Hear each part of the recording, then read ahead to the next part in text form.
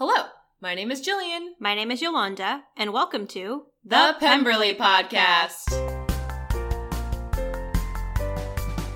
Hello, everyone, and welcome back to another episode of the Pemberley Podcast. This week, we have a very special episode, and we're so excited to have two guests on, the co-creators of Welcome to Sanditon, Margaret Dunlap and Jay Bushman. We were really excited to have them both on because, and it's also a perfect time to talk about Sanditon because we are between our discussions of the Lizzie Bennet diaries, and we're looking forward to jumping into Emma Approved.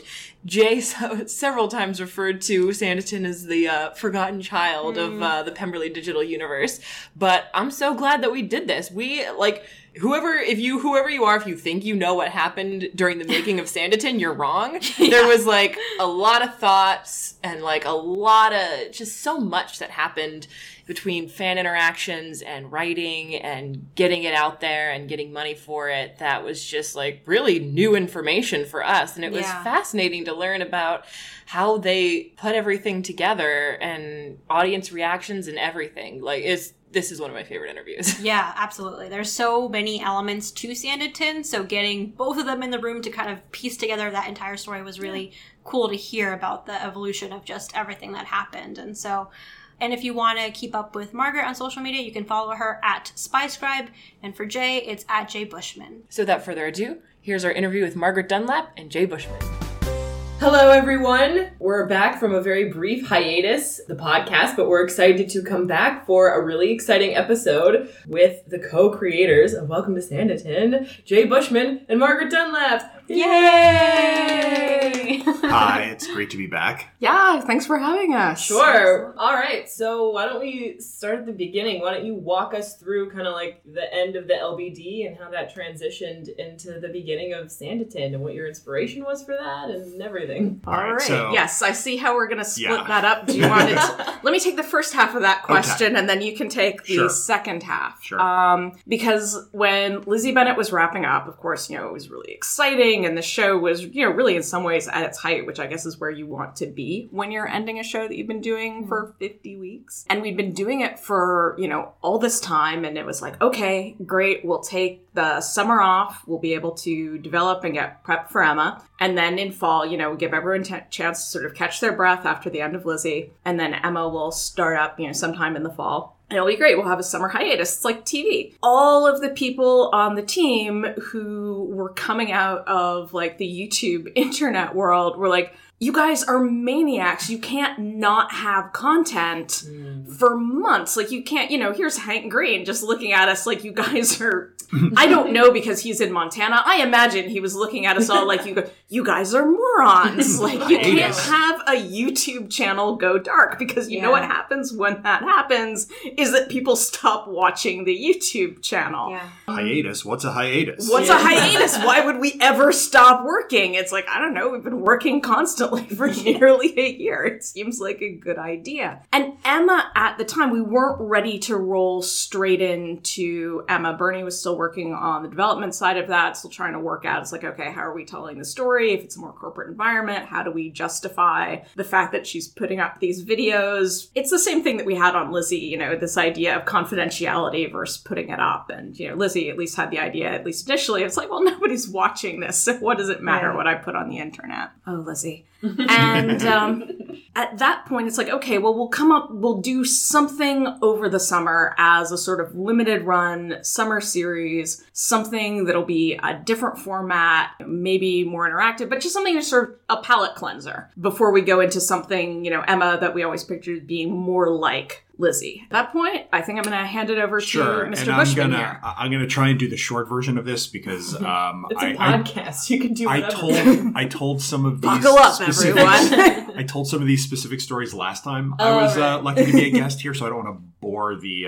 audience too much, just a little bit. But I was actually going back and I was looking at the dates yesterday that it was in February where Bernie had come to the writers and said, we want to have this interstitial show that will bridge the gap between the end of Lizzie and the beginning of Emma. So if you have ideas, pitch them. And it was a party before the Streamy Awards, the weekend of the Streamy Awards. And I remember this because we were at this big There's a rooftop party in Hollywood. I had come up with the idea for Sanditon, and I remember you pulled me aside. I pulled Bernie aside, and I pitched it to him in the middle of his party, and he was like, "That sounds cool." And then Monday, he called us and said, "I shared it with Hank and with Decca, and we got a green light. So let's do this." And then I remember this is one of my favorite early memories of the show is we had a writer's meeting for something on Lizzie. And so it was me and Margaret and Kate. And I don't remember if Rachel was there for this one. I think it might have just been the three of us. And Bernie if it's said, the meeting I'm thinking of. Bernie said, "All right, so we're going to do this Sanditon show. Who wants to be the showrunner?"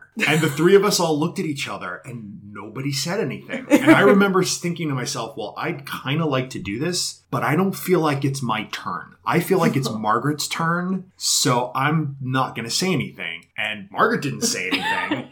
And so then after the meeting, I went up to Bernie and I was like, look, if no one else wants to do it, I'll do it. But I sort of felt like this would be Margaret's chance to step up and take the next spot. So let me know. I don't know if you want to take your end of that. But. Yeah, no, I think it was, it's a weird question to ask three people at once. Yeah. And I don't remember, because it's been long enough that some of the details start to fade, but I do remember, because it's I'd been doing a lot of that work on Lizzie. I've been there for all the rehearsals, I was there for all the shoot dates, all of that sort of showrunnery, practical, on-the-ground stuff. Which I hadn't been doing, so I was I don't know how to do any of that crap. Right, and so, I think probably some of my silence was just the surprise of, I thought we all knew that I was running the next one. Right.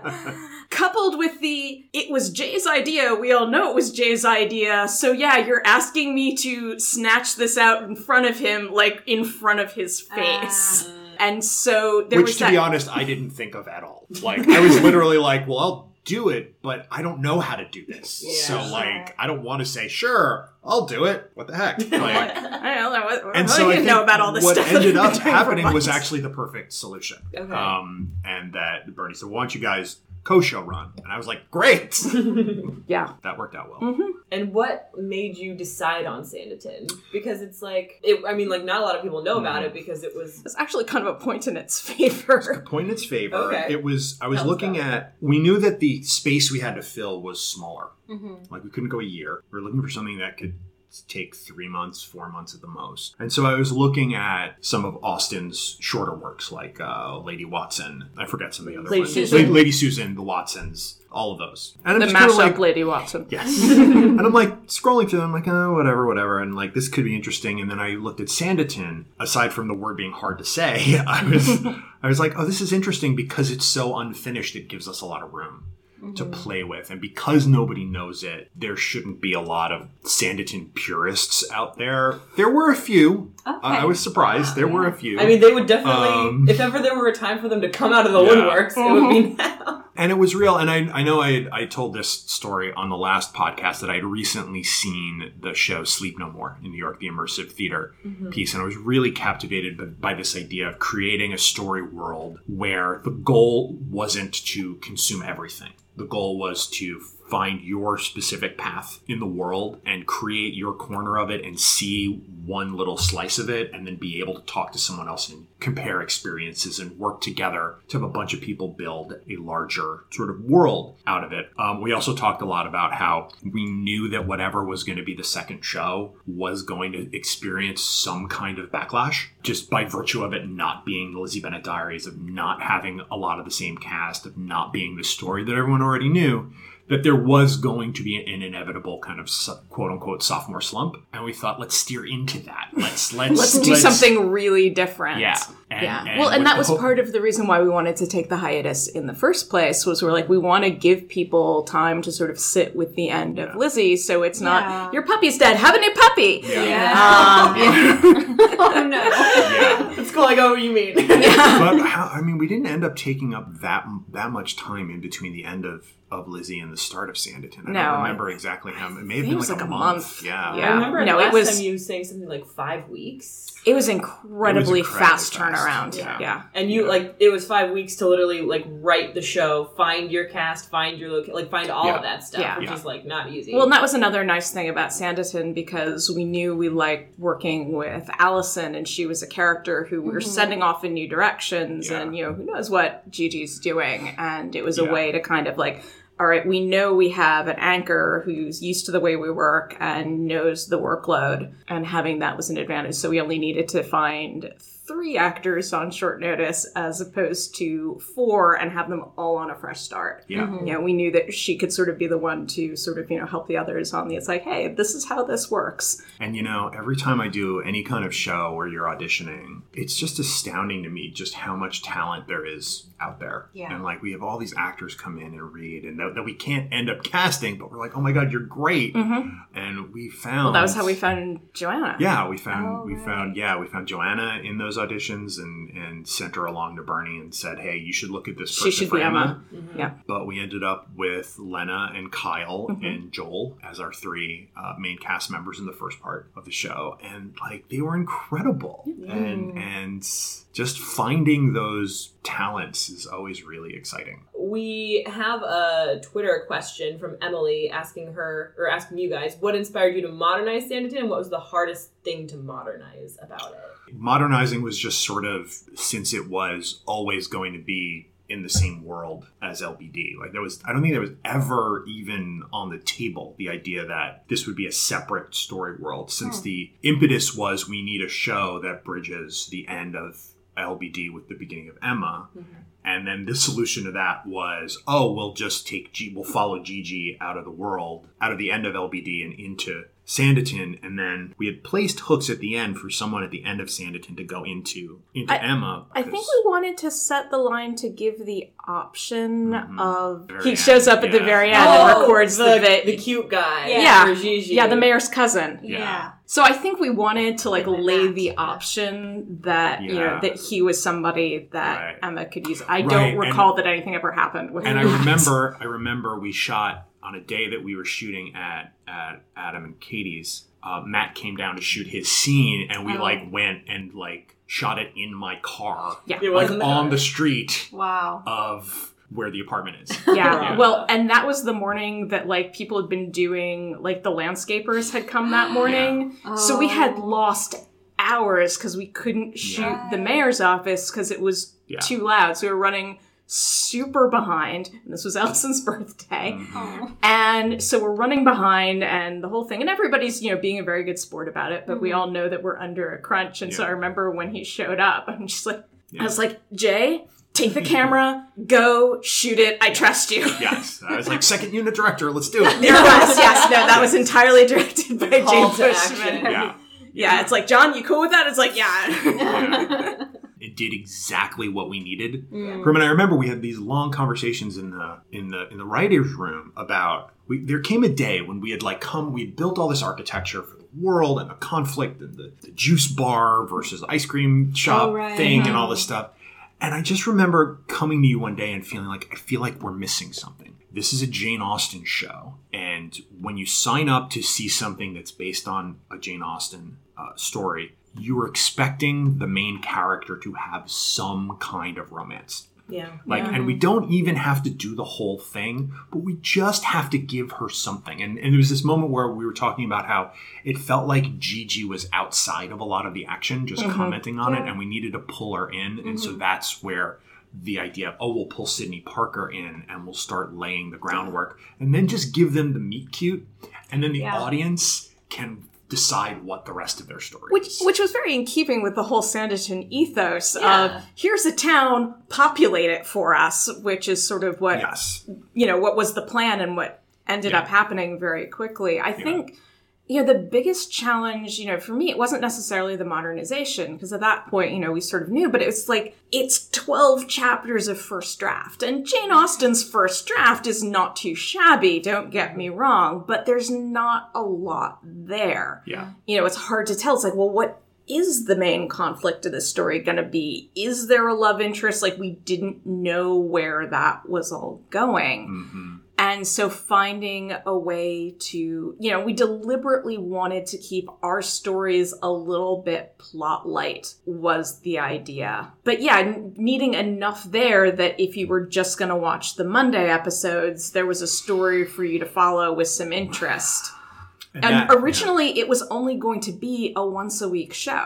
We were just doing Monday episodes. This, I think, was our biggest challenge the biggest thing that I think looking at it at the end, if we had it to do over again, we would do differently. When the show started, when the show was first greenlit, it was planned to be 1 episode a week. And we wrote it in 2 chunks. We wrote the first chunk, and then went into production on the first chunk, and then we're writing the second chunk. So the story was broken as once a week. After we wrote the first group, and we started production on the first group, I forget, was it? I think Target offered money to DECA, basically. Ooh. For a bunch of like brand integrations across a lot of their different shows. And so the offer came to us like, hey, we have a little bit more money to shoot a little bit more content. Can you use that? And so we were like... Don't say no to money. Yeah. Pro tip for all you producers out there. I mean, unless it comes with like weird strings attached. But in this case, like it wasn't even a brand integration. Like, and we asked them about this, but it was like they want food related content that they can put Target ads in front of. Yeah. Oh, okay. So that's what, so these are where the recipes. So these were all the ice cream videos came from. Got So if you wonder why it. these recipes are really, really basic, and because we basically had like a week to write. Yeah. Well, and we were working with Beth, who's part of Kin Community, and she initially was like, and she's sending us these suggestions for recipes, and one of the reasons I steered those recipes simpler is like, most of our viewers don't necessarily have access to a full kitchen. Like, a lot of people are watching these in their college dorm room. Yeah. That was me. Having recipes that require, to be... Like, our last one, we got a little fancier with the waffle iron and the stuff like that. But I'm like, I don't... this is not a core cook homemaker demographic. Like, some of our viewers are obviously super into baking, as you can, and textile arts, and books, and tea. It's like, with younger sort of thing, it's like, let's do it a little more simply, and also just the videos can't be that long. Right. And, So what ended up happening is we found ourselves now with a Monday video, and then every other week a second video. So what do we do on those off weeks? Like, are we going to do a Monday, Thursday 1 week, and then a Monday and nothing? And so this is where the idea came of like, well, we've asked people to make their own videos, so why don't we do the video digest and take all of the submissions and cut together a highlight reel of what the fans are telling in their stories, and we'll publish that on Thursdays. And that was my idea. So I said, all right, I'll do that, which meant I had to watch every video. He watched every single video. And I had to that got basically uploaded. look for clips that I could then string together to create something of a through line in about 2 or 3 days. We had if the episode had to go live on a Thursday, I basically spent the weekend before watching everything and trying to find a through line, and then spending that Monday writing up the punch list and sending it to the editors, and the editors edited on Tuesday, we checked on Wednesday, we published on Thursday. Wow. So there was no time. It was a tremendous amount of work, and we thought, hey, this will be fun, and we put it up, and some people liked them, some people really hated them. Really, really, really hated them. And the thing that I don't think we really thought about was that nobody else knew that we had only been expecting to put up Monday episodes. Yeah. And so we saw more than one person complain, why are you cheating us out of a real video? Yeah. Because they didn't know they weren't getting a video. We weren't going to make another video there. It's not like we were like, should we film another episode with Gigi, or should we do a compilation? That was never going to happen. Never going to happen. Right. But we were so in the we knew, and we forgot that everybody doesn't know what we're used to that twice a week schedule. And they're used to that twice a week. Yeah. And part of it, and this is, and I know I talked a little bit about this last time, this is also part of the legacy of so much of this kind of storytelling. There's this idea that you have to keep everything secret until it happens, and you drop this thing and it's a big surprise, and that can work a lot of the time, but it also really helps if you just tell the audience what to expect. Expectation management over and over and over again, I think, was one of the great lessons we learned on Welcome to Sanditon. Because, So what initially, so let's talk about the fan interaction thing. So you ended up stringing all these videos along so that you could make an emergency Thursday episode. What were they originally going to be used for? They were just for fans to make and consume with each other. So it was never going to really be in the series. It was just because we knew we couldn't coordinate, and there was always the assignment of, it's like, Gigi would have it's like, go out and find X, or I'm wondering about Y, what do you think? And that sort of, that kind of video prompt to then go onto the theatrics platform. But we'd originally seen it as a kind of more decentralized. And I actually think the digest was a really good idea because, like, Lord knows, it's like, I was running the show and I will just admit I didn't have time to watch everything that was being uploaded to the platform. Well, I watched everything. Everything. And a lot of it was really fantastic. Yeah. And really funny and really smart. And the super exciting thing was you could see how fans would, like, someone would come up with an idea and they would post a video and they would mention, and other fans would pick it up and run with it.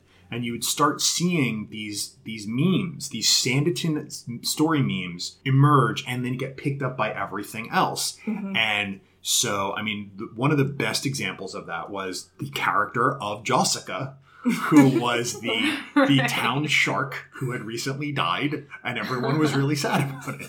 And this is obviously... And that made it back into the main series. Yes. Great. Yes, this was very clearly a nod to Parks and Recreation and Little Sebastian, and except someone made it a shark. I don't really know why. That's good. And then it just became a thing. Seaside town, Yeah. Yeah. I like that the town had a shark. Well, and it was that sort of thing, because I think that for us, because of the way the human mind worked, the people who were unhappy and loudly unhappy, and hey, you don't have to like, anything that anybody creates, and you have the perfect right to talk about how you don't like it on the internet. And that tends to loom large, but I think sometimes, it's easy even for us at the time as we're in the weeds to lose track of all of the people who got super into it and had so much fun and created Horace and I just remember the ship name was Horabelle. Yeah. Annabelle and Horace. Horace, who, and this was a group of fans that got together. They had a writer's room. They had multiple channels. They may have done more writing for Sanditon than we did. Wow. Yeah. The amount of content that they produced was just incredible. Yeah. And the soap of it all, and you had people who had, the joke Twitter accounts, there was the Sanditon Dragon, there was Grandpa's Chair, the Sanditon Tumbleweed. I love the Tumbleweed. just tumbling around. 331 tea shops. Wow. So the many Sanditon bookstores. Taco Truck. Yeah. Somebody made an accounting firm. There were health services. Yeah. There was the Sanditon Mafia. The Sanditon Mafia. You went to get kidnapped by the... Yes, at VidCon one year, I got kidnapped by the Sanditon Mafia. Oh my I just checked. Actually, the Sanditon Mafia is still going. Like. Oh my gosh, I love that. Every so often, I will just pull open Twitter and search the Sanditon hashtag and see what's happening. And I just did that earlier today. This is, by the way, like exactly what we did when we went in and we made our Emmy presentation. Was just so you know, it's still going on. These are the events that are happening in Sanditon today, which is after the show was over, but the Sanditon Ball was going on. Mm-hmm. You still had time to buy your dress, and if you came in, you got 20% off at the tea shop. And then watching the fans sort of take their community, and when Kyle started doing Peter and Wendy, like they're all like, okay, we're moving to Neverland, Ohio. And like a chunk of the town picked up and they moved, and they had a road trip to get to Ohio together. There was a regular flight between Sanditon, California and Neverland, Ohio. Oh my gosh. Yes. Second airport to the right. Yeah, the flight controllers always have fun with that. That's great. That's awesome. So how many fan submissions did you, as a Twitter question from Abby, how many fan submissions did you receive over? I suppose it's probably a Jay question. Countless. I don't remember, but it was... Well, especially if you count Twitter, and because it wasn't just theatrics. Like, there were easily hundreds of video And updates. we should probably back up and sort of frame that a little bit. We'd partnered with... So the whole thing was we're going to build the show around Domino and the Domino platform, this being the Domino beta test. And I told the story last time about how Domino was born out of, I'd been working at this company, Fourth Wall Studios, and we had this interactive platform that we were initially going to use for the Gigi spinoff, and then the company went out of business. And that's where Bernie kind of invented domino as a way to do that. And so we thought, oh, why don't we use domino as the central metaphor for the show, which will hopefully allow us to get out of individual bedrooms and we can go and see parts of the town. And so when we started talking about this, we're like, all right, it's a domino beta test, which means in the world of the story, that means they'd be giving access to it to everyone who lives in the town. How do we do that? And so just through kind of connections and just going to networking things and interactive story events, I became aware of this platform called Theatrix. This Theatrix is no longer around either, unfortunately. And unfortunately it went down before we could rescue the content from the servers, which is really unfortunate. Oh. We wish at the very least that we would have had enough lead time to let people know for stuff that they had posted. But what Theatrix's business model was they were creating kind of individual social networks for fictional worlds. And they were looking for partners to beta test with. And we were like, well, we'll be your beta test partner. So they basically built Domino for us. Wow. And it wasn't really Domino, because Domino in the world of the story is this AI controlled automatically kind of like horribly invasive of your privacy. Nobody would actually... people and if your phone ever asks you to download Domino, just say no. Don't do it, people. Although 5 years later, it doesn't seem as crazy and unlikely. Yeah, no, it all kind of, Alexa, don't listen to that. So, 5 years from now, we're going to do the dystopian Sanditon spinoff. We could do that. We could do that. Yeah. Alexa's connecting different because Mayor Parker would just go crazy. Yeah. But so basically we built this hub site that looked like it was the Domino interface, and it was branded with Pemberley Digital type stuff. And it was a tool set to give the audience members the ability to record videos and upload them to their page that allowed them to say who their character was in Sanditon and what other characters in Sanditon they were related to or were friends with and network with, and places they could post photos and write blog entries. And so this hub sort of became the site where the audience sort of congregated some of their creations. Yeah. So between that site and the individual Twitter accounts that they all made to play their characters, many of them in that opening weekend that Twitter was convinced it was like a spam attack. Yeah, we had over 800 Sanditon Twitter accounts created the first weekend. Whoa! Yeah. We dropped that sort of episode 0, and we're like, okay, so we're hinting about what it's going to be. I wonder if people will get it. Well, we'll hit it hard in episode 1. They got it from episode 0. Wow. Yeah. And we're frantically calling Twitter or anybody we know who knows someone at Twitter to be like, we're launching the show tomorrow. Can you please unblock the hashtag and unblock all these accounts? Wow. So did they block it just because they were like, oh, this is a bunch of fake accounts? Yeah. Oh, wow. I mean, and they were a bunch of fictional accounts, but it was a bunch of fans all working together. It wasn't it wasn't bots or something like that. Yeah. Yes. Although these days I wonder if I should just hire, some Russian hackers or I was going to say Macedonian teens to create an entire world involved. on Twitter. Yeah. And we don't have to. it's already done. At least 5 years ago we didn't have to send up the Sanditon signal. So we had partnered with Theatrix to make this site, to make these tools for everybody. And one of the big takeaways that I took from this process is because I watched every video, and because this is a Pemberley Digital / Jane Austen project, I would say 90 to 95% of our audience was female. I started noticing this thing that happened on the first time almost everybody recorded a video, which was they would turn the camera on, they would fidget, they would feel really uncomfortable, they would start talking, and the first thing they would almost always say was, I'm not sure if I'm doing this right. And so what became our job, and something that we tried to do again and again and again, is just constantly reinforce, yes, you're doing this right. Whatever you're doing, you're doing it right. As long as you're not trying to troll people, which vast majority of people were not. One of the discussions I remember we had about whether Jessica was going to come over into the main show and get a reference.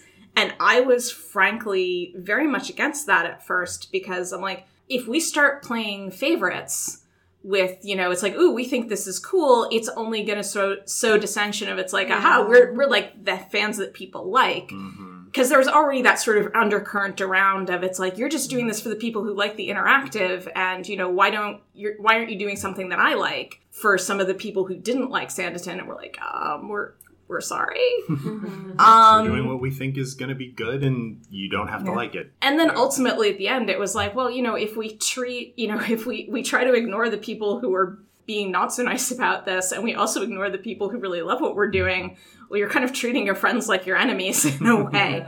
And so it's like, no, if we see something cool, let's call it out, and sort of, and it did not become a sort of thing of contention, I don't think. So. I think that's the fun of the fan compilation videos, is that they are getting that shout out in a way in an official video. Yeah. And even like with inside jokes that kind of pop up in there, and even like for comments that they're like, what does that mean? Like, what does that even mean? But if you're like in the town, if you're like really participating, you like really appreciate that. Yeah. I think as a creator, you always have to be aware of your weight. That any move you make is going to have disproportionate effects, but that doesn't necessarily mean that you shouldn't move. And so just part of our process was finding out how to use the power that we had effectively, and also in a way that was sort of ethical and made sense. And this is a world that is still being figured out. Like this kind of interactive storytelling with a mass fan base. There are very few rules, and we're all just sort of stumbling through and trying to figure out what works and what maybe works less. Yeah.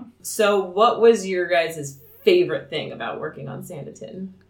Like favorite memory, just like favorite experience, favorite lessons that you learned. Just the people, just working with an incredibly talented group of actors and writers and crew, and I have to, and I don't know if I've ever actually said this, but I love working with Margaret. I learned so much from you. Like I remember we had a day where we should also talk about Josh. We haven't mentioned Josh Caldwell. Oh yeah, our director. Who directed. And I remember we had a day, and Josh was incredible. Yeah.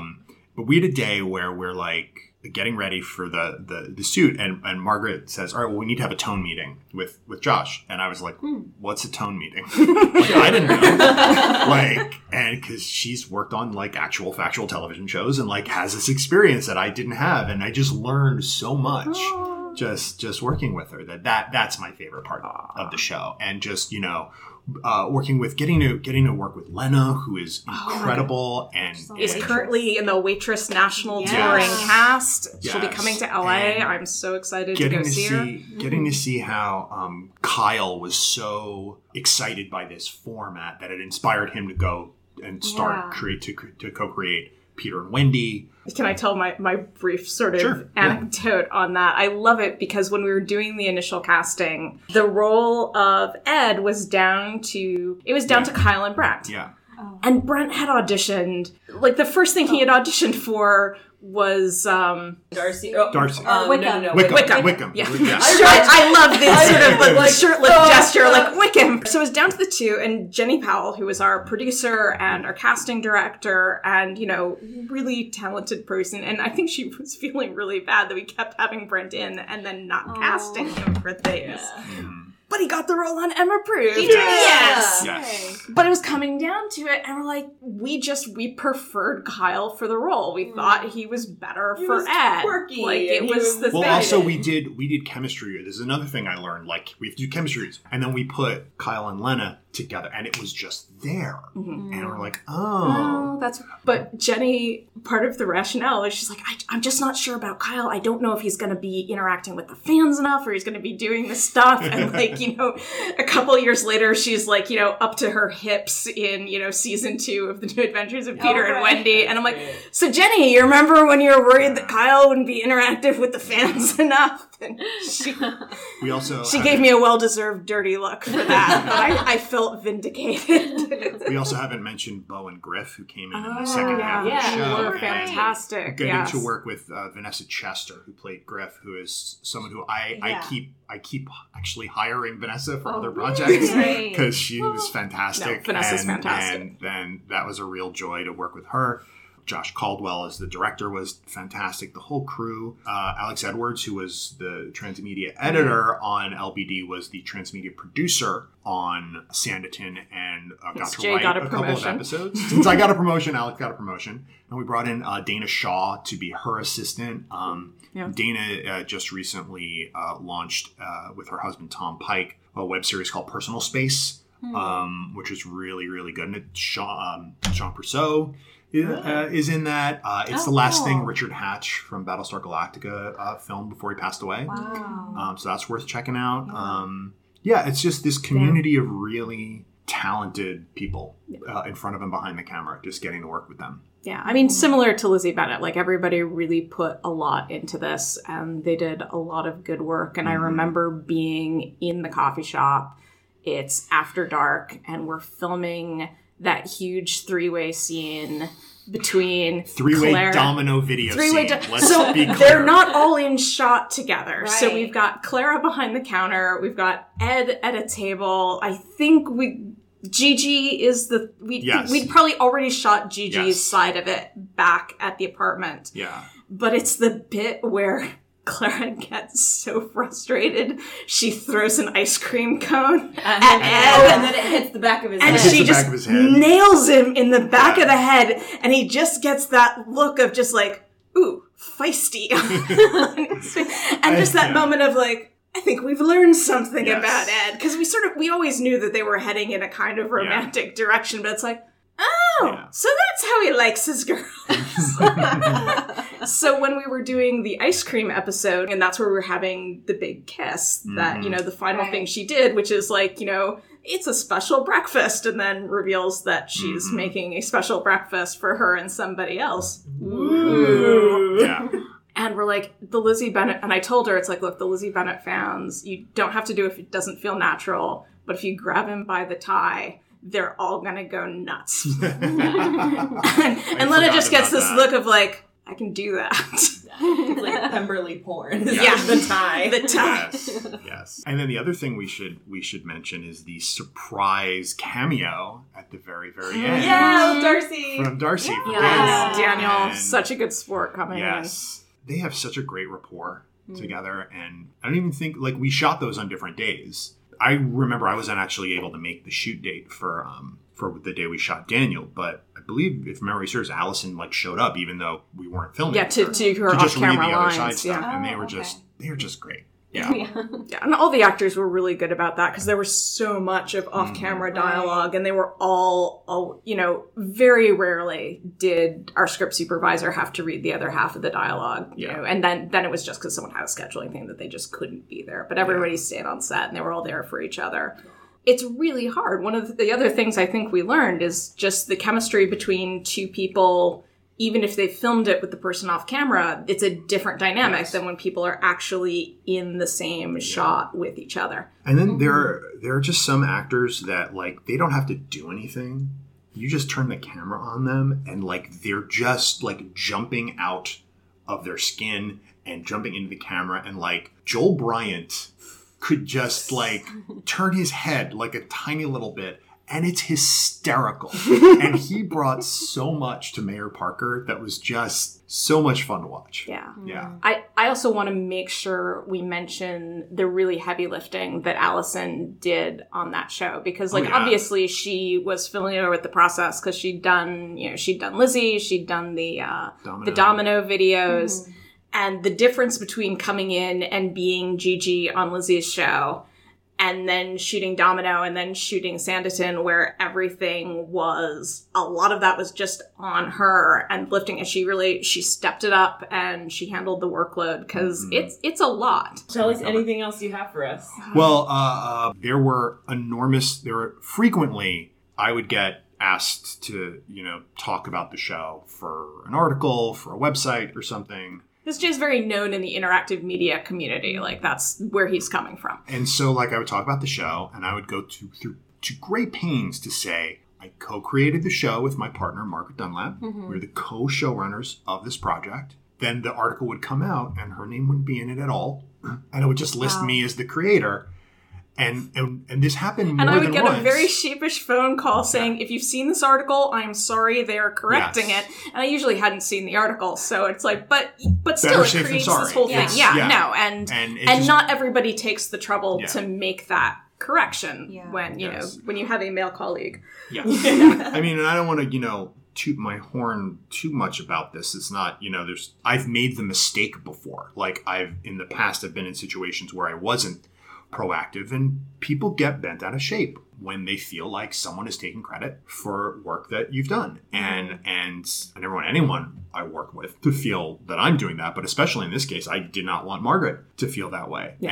And it just kept happening. And I was like, how much do I have to like make it clear I'm not the only one who created this thing? Well, and we had a discussion early on, and I felt a little awkward bringing this up. But like, you know, whenever there was something on the website that listed our names together, and there are, you know, different ways that you can, you know, people do it alphabetically.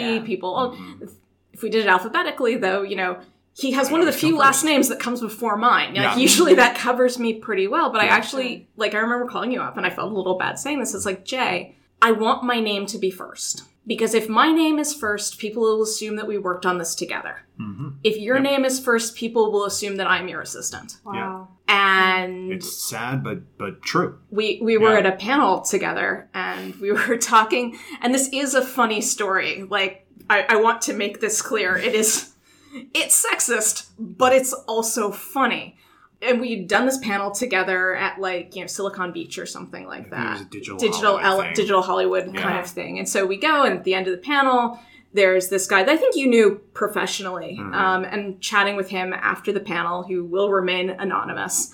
But, you know, he is a gentleman of a certain age from a certain region, and is one that I'm used to dealing with. And so we're talking, and he's like, you were so good on that panel. I'm like, oh, thank you. And we're having the discussion. You can hear my accent coming out. And so we're doing this whole thing, and we're chatting, and it's all very collegial and nice. And Jay sort of wanders over from talking to somebody else. And this guy turns to Jay and says, I was just talking about how great she was on the panel. Where did you find her? And Jay, bless his heart, you know, in that moment, and I'm not even saying that in the passive-aggressive way, I realize, but, you know, but Jay just sort of sits there, blinks, because I was on Lizzie before Jay was. Totally. And he walks up and he says, I walked in the room and she was already there. You know those moments when you, like, think of later on, you're like, oh, I should have said this? It just came, like, it came out of my mouth, like, I didn't even think about it, and then I heard what I had said, and I was like, that was the right answer. That was the right answer. And I just have time to do that. It's like, oh, it's the adjunct thing, and then just came up, and I'm like, thank you. Yes, I am as thankful as you are that I said that, because, like, man, wow, like. Yeah, I mean, I think the only it's hard. Like, I think when one is stuck in that sort of situation, I think you know, really, wow, that was an awkward assumption to make. Yeah, and I mean, this is something else I said last time. It's something I became aware of the more as Lizzie was going on, and it became clear that, like, Bernie and I were the ones who were going and speaking on panels everywhere. Yeah. And I remember we did a podcast interview with Nerdist Writers panel, and I remember, like, it was Bernie and me and you and Kate and Rachel. And Bernie and I did most of the talking, and it was only till after it was over that I realized that. And I was like, it became clear to me that it was incumbent upon me that I had to work harder to make sure my voice didn't drown out other people's. And that's, you know, and I don't say that just, you know, pat myself on the back. It's I care about these people I work with. Their success is my success, and all of our successes are bound together. Yeah. Well, that I think was one of, like, you know, talking about what, you know, working together on this, and, you know, saying it's like, you know, this makes sense. And we had skill sets that complemented each other, and, you know, running a show, even a web series, it's a lot of work. There's plenty for two people to do to keep us busy. Like, you know, we tended to have our spheres. And thank goodness we did, because, like, a lot of the more interactive side of things, not just watching all of the uploads and putting together the compilation episodes, but, you know, riding herd on what was going on the I want to say web only, but the whole show was web only, but, like, the non-video storylines that were going on. Yeah. Because, you know, I was up to my eyeballs in making sure that the shoots were coming together, and that, you know, the casting was working out, and just sort of organizing that side of it. Because that's what I'd been doing on Lizzie, and that's what I'd learned to do first, you know, being on TV shows. So, yeah. There's an enormous amount of trust that you just have to have. Like, I just had to trust that Margaret was going to handle that stuff. Yeah. And she just had to trust that I was going to handle that stuff. And when there were times where we had to talk about stuff or that maybe we didn't see the same way, we just worked through it. Yeah. And Yeah, we had the discussion early on. It's like, there's no fighting in front of the children. It's like, you know, we work out what our opinion is. Yeah. And, like, if there's an email chain, The two of us, we do not discuss what our answer is going to be. We sidebar, we figure out what the answer is, and then one or the other of us will answer. But it's not, well, Jay said, but Margaret said. It's like, that's very important. Yeah. Like in any leadership role, especially when you like have a lot of other people's jobs on the line. No, and it definitely forced us to be proactive because, you know, if Stuart is waiting for an answer on something, you know, he can't wait for us to get our sweet time. It's, you know, it's sending a text and like, we got to tell him something. What are we telling him? But also just making sure that we always checked in with each other before we did stuff like that. Yeah. A+ would co-show run with again. Yes. Yes. No, they're great. They're not faking it. All right. Well, great. I feel like we've learned so much, and I definitely have a newfound appreciation for the show and all the work that went into it. And so we're just glad that we got to have both of you on here. Thanks for having us. No, definitely. It was great to be here. It's nice to have an excuse to chat through the old war story. Always. So where can people find you on social media? I am at margaretdunlap.com, which is my website. It's a very small website. I'm also on the Twitters at SpyScribe. But margaretdunlap.com has links to all of my various things. That's cool. Yeah. And Jay Bushman pretty much on all the platforms, jbushman.com, and on Tumblr, Twitter. Do we have any projects coming up? This is your chance to plug anything. So last time I was here, when you asked me that question, I was like, I can't talk about anything. It's a secret. You told us that most of the jobs you have are a secret. I have a couple of things I can plug now. Tell us everything. So the first thing is I haven't actually talked about this publicly yet, but I am returning to the world of the literary inspired web series. Ooh, what are you doing? What does that mean? Because, so I've done Austin, and I seem to keep doing things that are targeted at and important to the female audience. I am producing a modern web series adaptation of The Yellow Wallpaper. Oh, wow. The classic short story, The Yellow Wallpaper. We shot it 2 months ago. Oh, wow. Directed by your friend Post-production. and mine. We've got an incredible director, Amber Benson, who most people know from Buffy the Vampire Slayer. She played Tara on Buffy, but she's not only an incredible actress, she is a great writer and a fantastic director. Wow. We had a wonderful writing staff that, aside from me, was all female, including Taylor Brogan, who wrote on Frankenstein, and a couple of other really, really wonderful writers, Ali Hagen and Annie Stammel. And this series stars Mary Chieffo, who, if you're watching Star Trek Discovery, she plays L'Rell, one of the Klingons, and she is unbelievable. She's amazing. My producing partner on this is Elizabeth Hughes, who is an amazing producer. She line produced Joss Whedon's Much Ado About Nothing movie. She was a producer on movies like Short Term 12. And when we started talking about this, I sort of expressed some concern that, like, you know, I'm a guy. Should I be like doing The Yellow Wallpaper? And she was like, we can do this, but let's make sure that we get the right people. So all female writing staff, female director. And we've spent a lot of time on trying to make sure that this isn't just some guy and his take on this classic story. So we're in post-production on that. We're not quite sure when that's going to be done, but that's going to be later this year or maybe beginning of next year. That's one project. I have another project I want to mention because this is out already. And if you see this, you will see the threads between this project and Welcome to Sanditon. I was hired to co-write a piece for the Netflix series 13 Reasons Why. I've heard of it. And if you go to the website talktothereasons.com, which if you go on your phone, this is a mobile experience, so you'll need to go. You can go on your laptop because there'll be a landing page to tell you where to go. Basically, when you launch the experience on your phone, instantly you receive a FaceTime call from one of the characters, Tony, and Tony looks at you and says, "Hey, have you heard the news?" And then your microphone turns on and you have to answer him. And depending on what you say, Tony responds differently. Whoa. And he asks for your help with something. And then you proceed to get FaceTime calls, group video chats, text messages, and Instagram messages from 7 characters from 13 Reasons Why, who all need your help in deciding what to do. about the thing that is going to be happening in season 2. And depending on what you say, they answer differently. The story goes in different directions. And someone is always going to be unhappy with what you say. Wow. So That's you find yourself in the middle of these arguments between all these characters, and all your choices have ramifications for how the characters feel about you. So this is live now.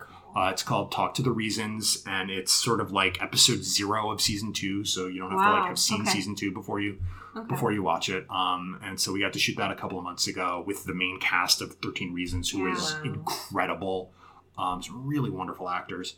Which I really think speaks to the evolution of interactive and multi-platform storytelling. Because back when we were doing Lizzie Bennet, whenever you were doing a side thing, it's like, are we going to get the main cast for this? It's like, we're never getting the main cast for this. Yeah. Oh, no. And now, you get the main cast. Get the main cast. Yeah, so check out Talk to the Reasons. I'm really, really proud of it. It was a really incredibly fun project to work on. And man, we've come a long way since Welcome to Sanditon. Domino's almost real. Yeah. It is. Yeah. Not at all creepy. So that's what I've been up to. Cool. What have you been up to, Margaret? Well, let's see. I'm not sure when this is going live, but on June 13th, 2018 is the premiere of Season 4 of Bookburners, which is the serial fiction project that I write for, along with Max Gladstone, Mur Lafferty, Andrea Phillips, and Brian Francis Slattery, which is the story of a black ops arm of the Vatican that is setting out to protect the world from magic and demons and stuff like that, like you do.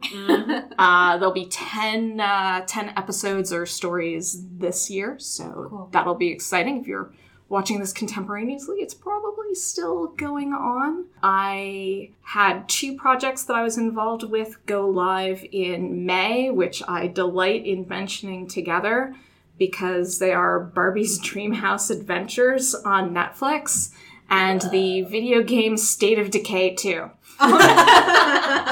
That's not only am I the only person to work on both of these projects, I may be the entirety of their audience overlap. That's funny. Yeah, as of now, they've only got the first 8 episodes of Barbie up, and none of those are mine. I think my first episode is like number 11. In 2019, so mark your calendars. Okay. My next sort of big project that I can talk about is I wrote for the Netflix series Dark Crystal: Age of Resistance. Wow. Which is the new, it takes place in the same world as the original 1983 film, The Dark Crystal. Wow. So all puppets, all the time, traumatizing another generation of young people. Yes. Are you going to throw in the word verisimilitude for them as well? I tried. I don't think it... There are only so many... It's really hard for a puppet mouth to say verisimilitude. You try to be kind My to the hand is already puppeteers tired, when you like, can. Too many syllables. That's like 6 syllables. Yeah.